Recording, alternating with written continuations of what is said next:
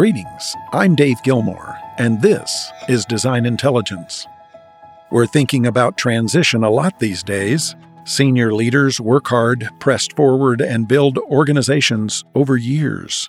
Somewhere in the second half of life, these hard chargers decide it's time to pass the leadership baton, and so they look around to determine who to, when is the best time, and how it will all work. This isn't an easy thing to do. An entire life has been put into a career over decades, and then signs start popping up that the off-ramp is approaching.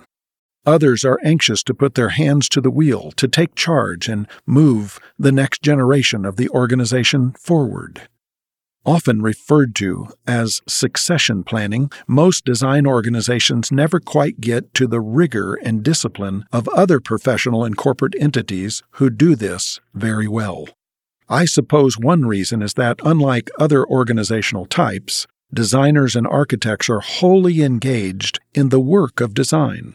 That is to say, their leadership isn't something that's done, it's the way they live and breathe and define their work. To many of these, passing the leadership baton feels like passing a piece of themselves. And you know what? It is. Genuine succession planning is a programmatic approach to passing core values, cultural strengths, and clarifying vision to the next generation of leaders. And in so doing, some of the passer goes with the passing. It's not a matter of tossing the office keys across the desk on the way out the door. It's letting go to make room for new hearts and hands to lead the firm.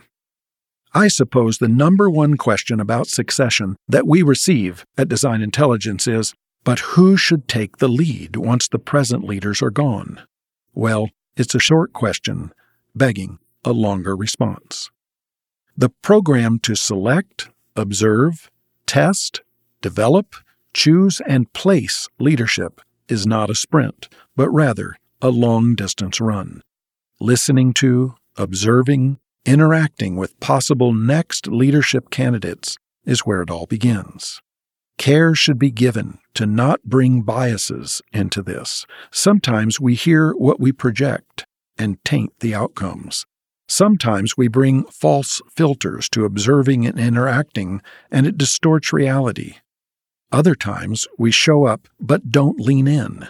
When that happens, we might miss the make-or-break insights we need to advance our decisions. Selecting candidates for leadership candidacy is quite different from choosing them as the designated successor, and is tremendously different from placing them in the new role. Too much confusion swirls around all of this, and it diminishes the importance such dynamics carry. If you're considering a transition in the next 3 to 5 years, it behooves you to get the facts about succession planning. Start earlier than you think, because it takes time to select, observe, test, develop, choose, and place those who will come after you. You owe it to the organization and to those possible leadership candidates who will drive the future forward. What kind of leader are you? Until next time, I'm Dave Gilmore, and this is Design Intelligence.